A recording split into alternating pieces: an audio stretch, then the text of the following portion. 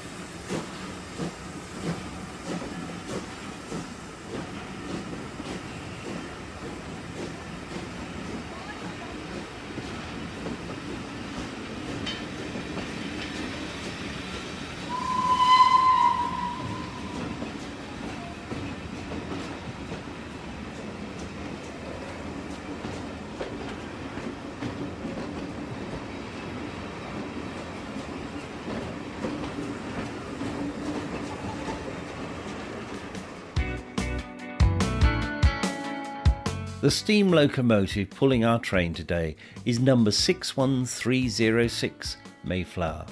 61306 was built in 1948 by the North British Locomotive Company to an LNER design, but was delivered after nationalisation to British Railways. She first operated from Hull Botanic Gardens depot and in June 1959 moved to the Dairycoats depot. There was a final move in June 1967 to the Bradford Low Moor depot before being withdrawn in September of the same year. Mayflower was bought for preservation and is one of only 2 preserved Thomson B1s. Initially she went to Steamtown at Carnforth and was painted in the LNER apple green livery and given the number 1306. She was also given the name Mayflower. In 1978, Mayflower moved to the Great Central Railway and remained there until 1989, when she was taken out of service for a major overhaul. The next move was to the Nene Valley Railway, and the Bowden family bought Mayflower in 2006 and moved her to their company in Washwood Heath, Birmingham. Mayflower returned to steam in the original British Railways apple green livery and the number 61306, and was operated by West Coast Railways from their base at Carnforth. In 2014, David Buck bought 61306 and had her prepared there for full mainline running. Her first mainline train since the mid-1970s was a Cathedrals Express charter between Norwich and Windsor. A further major overhaul then took place and Mayflower returned to the main line in February 2019. She frequently hauls trains for Steam Dreams, and in the summer of 2019, 61306 operated 3 regular one-way Tuesdays only services from Waterloo Platform 19 to Windsor and Eton Riverside. That was the first regular steam-operated service from Waterloo Station in 52 years. Most recently, after a COVID-enforced holiday in 2020, she's operated a similar summer service, but this time from London's Victoria Station.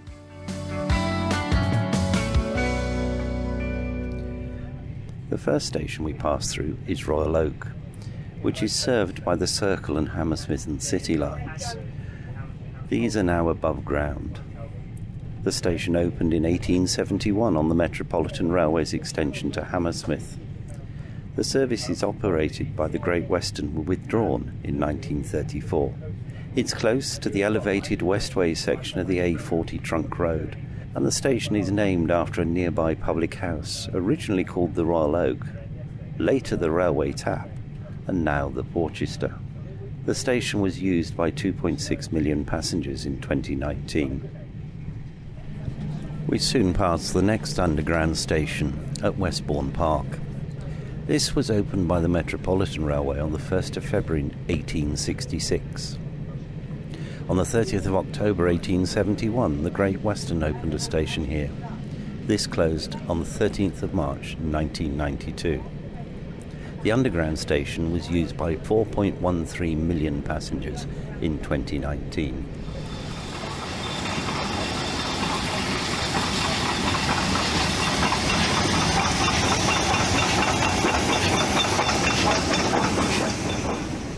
The train now passes over the Portobello Junction and passes the Notting Hill sidings. Our route now takes us under Westway, the raised section of the A40 that joins the Marylebone Road at the Edgware Road just east of Paddington Station.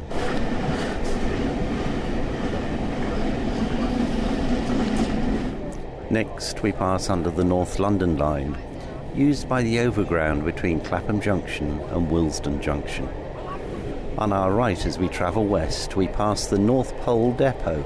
This is also known as the North Pole Train Maintenance Centre.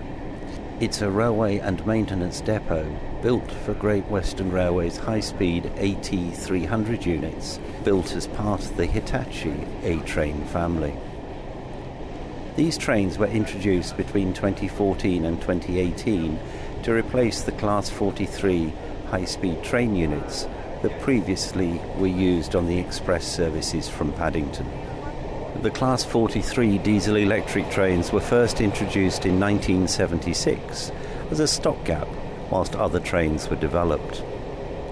One of the Class 43 units holds the record for the fastest diesel locomotive in the world, with an absolute maximum speed of 148 miles an hour. The class had a regular service speed of 125 miles an hour. In the days when Eurostar trains ran from Waterloo Station, the North Pole Depot serviced their fleet of Class 373 trains.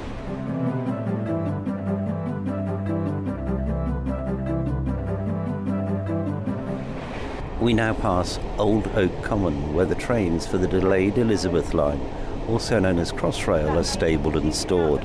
The depot opened in May 2018. Our journey now takes us over the Central Line and under the North London Line, which runs between Richmond and Stratford in East London. The North London Line originated as part of the North London Railway. The current route is the result of a series of amalgamations, closures and reopenings. It has a mix of third rail electric and overhead electric. It is heavily used by freight services in addition to the main London Overground service. After passing yet again under the A40, known here as the Western Avenue, we pass through Acton Mainline Station. TfL Rail runs services from Reading to Paddington that stop here. The station itself was opened by the Great Western Railway on the 1st of February 1868 and was originally named Acton. On the 1st of November 1949, it was renamed Acton Main Line. Together with the underground stations at West Acton and North Acton, the station serves the GWR Garden Estate. This is a large area of family housing, bordered on three sides by the three stations and on the fourth side by the A40 road. It was developed by the Great Western Railway in the 1920s to accommodate its staff, particularly drivers from the old Oak Common depot. The current station building at Acton Main Line was completed in early 1996. In mid-2013, a gated barrier was built, dividing platforms 2 and 3 for their entire length. And in May 2018, there were extensions to all 3 platforms, and these were completed for the purpose of the Crossrail link. The new station facilities opened on the 18th of March 2021. The station was used by 351,000 passengers in 2019-20. As you can hear, our train has now got a good head of steam and we're making good progress west through the London suburbs. We're now 4.5 miles from Paddington. The next station is Ealing Broadway. a major single-level London Underground and Great Western Main Line station.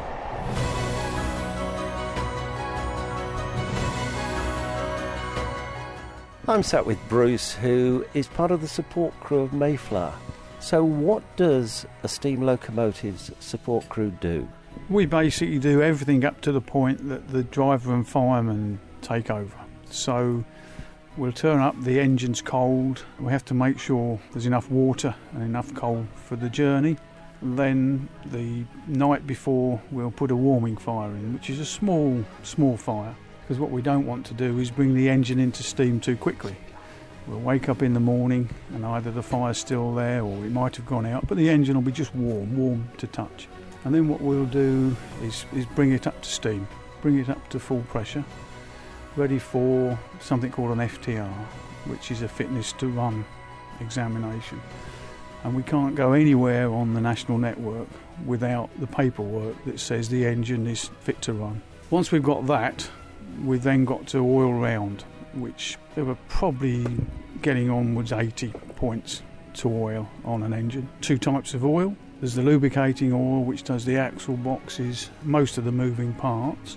And there's the steam oil, which is a lot thicker, which we have to use for the cylinders. If we use just normal oil in the cylinders, then it would just disappear and wouldn't do its lubricating. So then we go on the trip.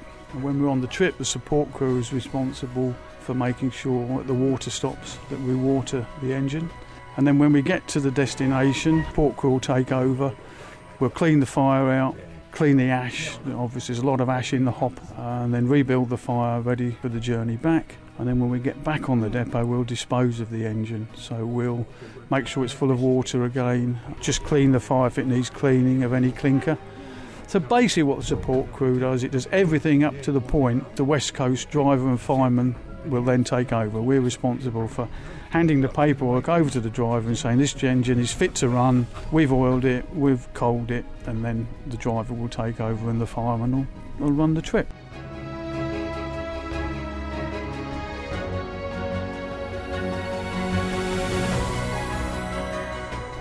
Ealing Broadway is one of the 3 western termini for the District Line.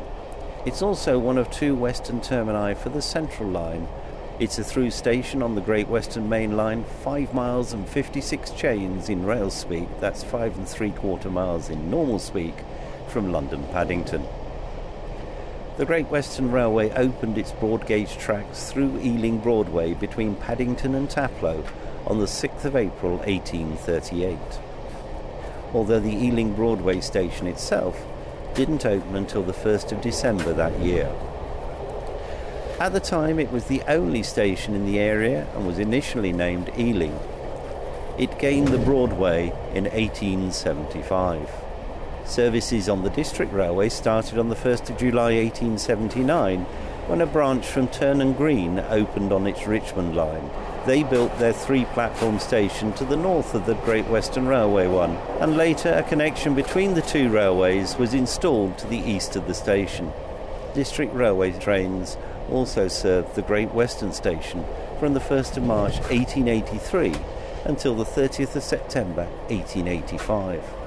In 2019-20, 6.9 million rail passengers and 16.09 million tube passengers used the station, and nearly 24,000 used the interchange between both systems.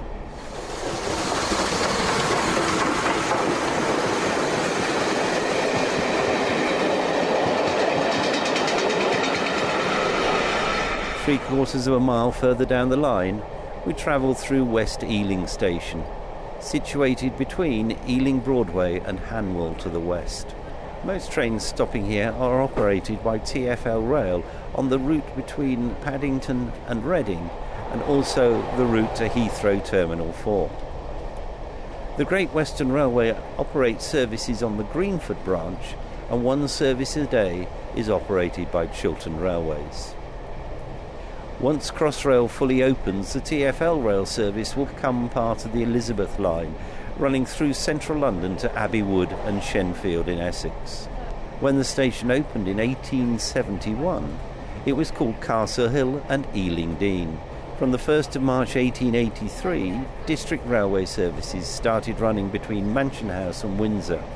The uneconomic service was discontinued on the 30th of September 1885.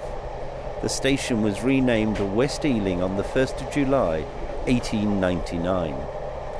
The London Cooperative Society's main creamery was located next to the station, and there was a dedicated milk train platform. This podcast has been produced by the Mr. T Podcast Studio. I thank the passengers and the teams from Steam Dreams and West Coast Railways for making this podcast possible. Join me in a couple of weeks for the next episode. And thank you very much for listening.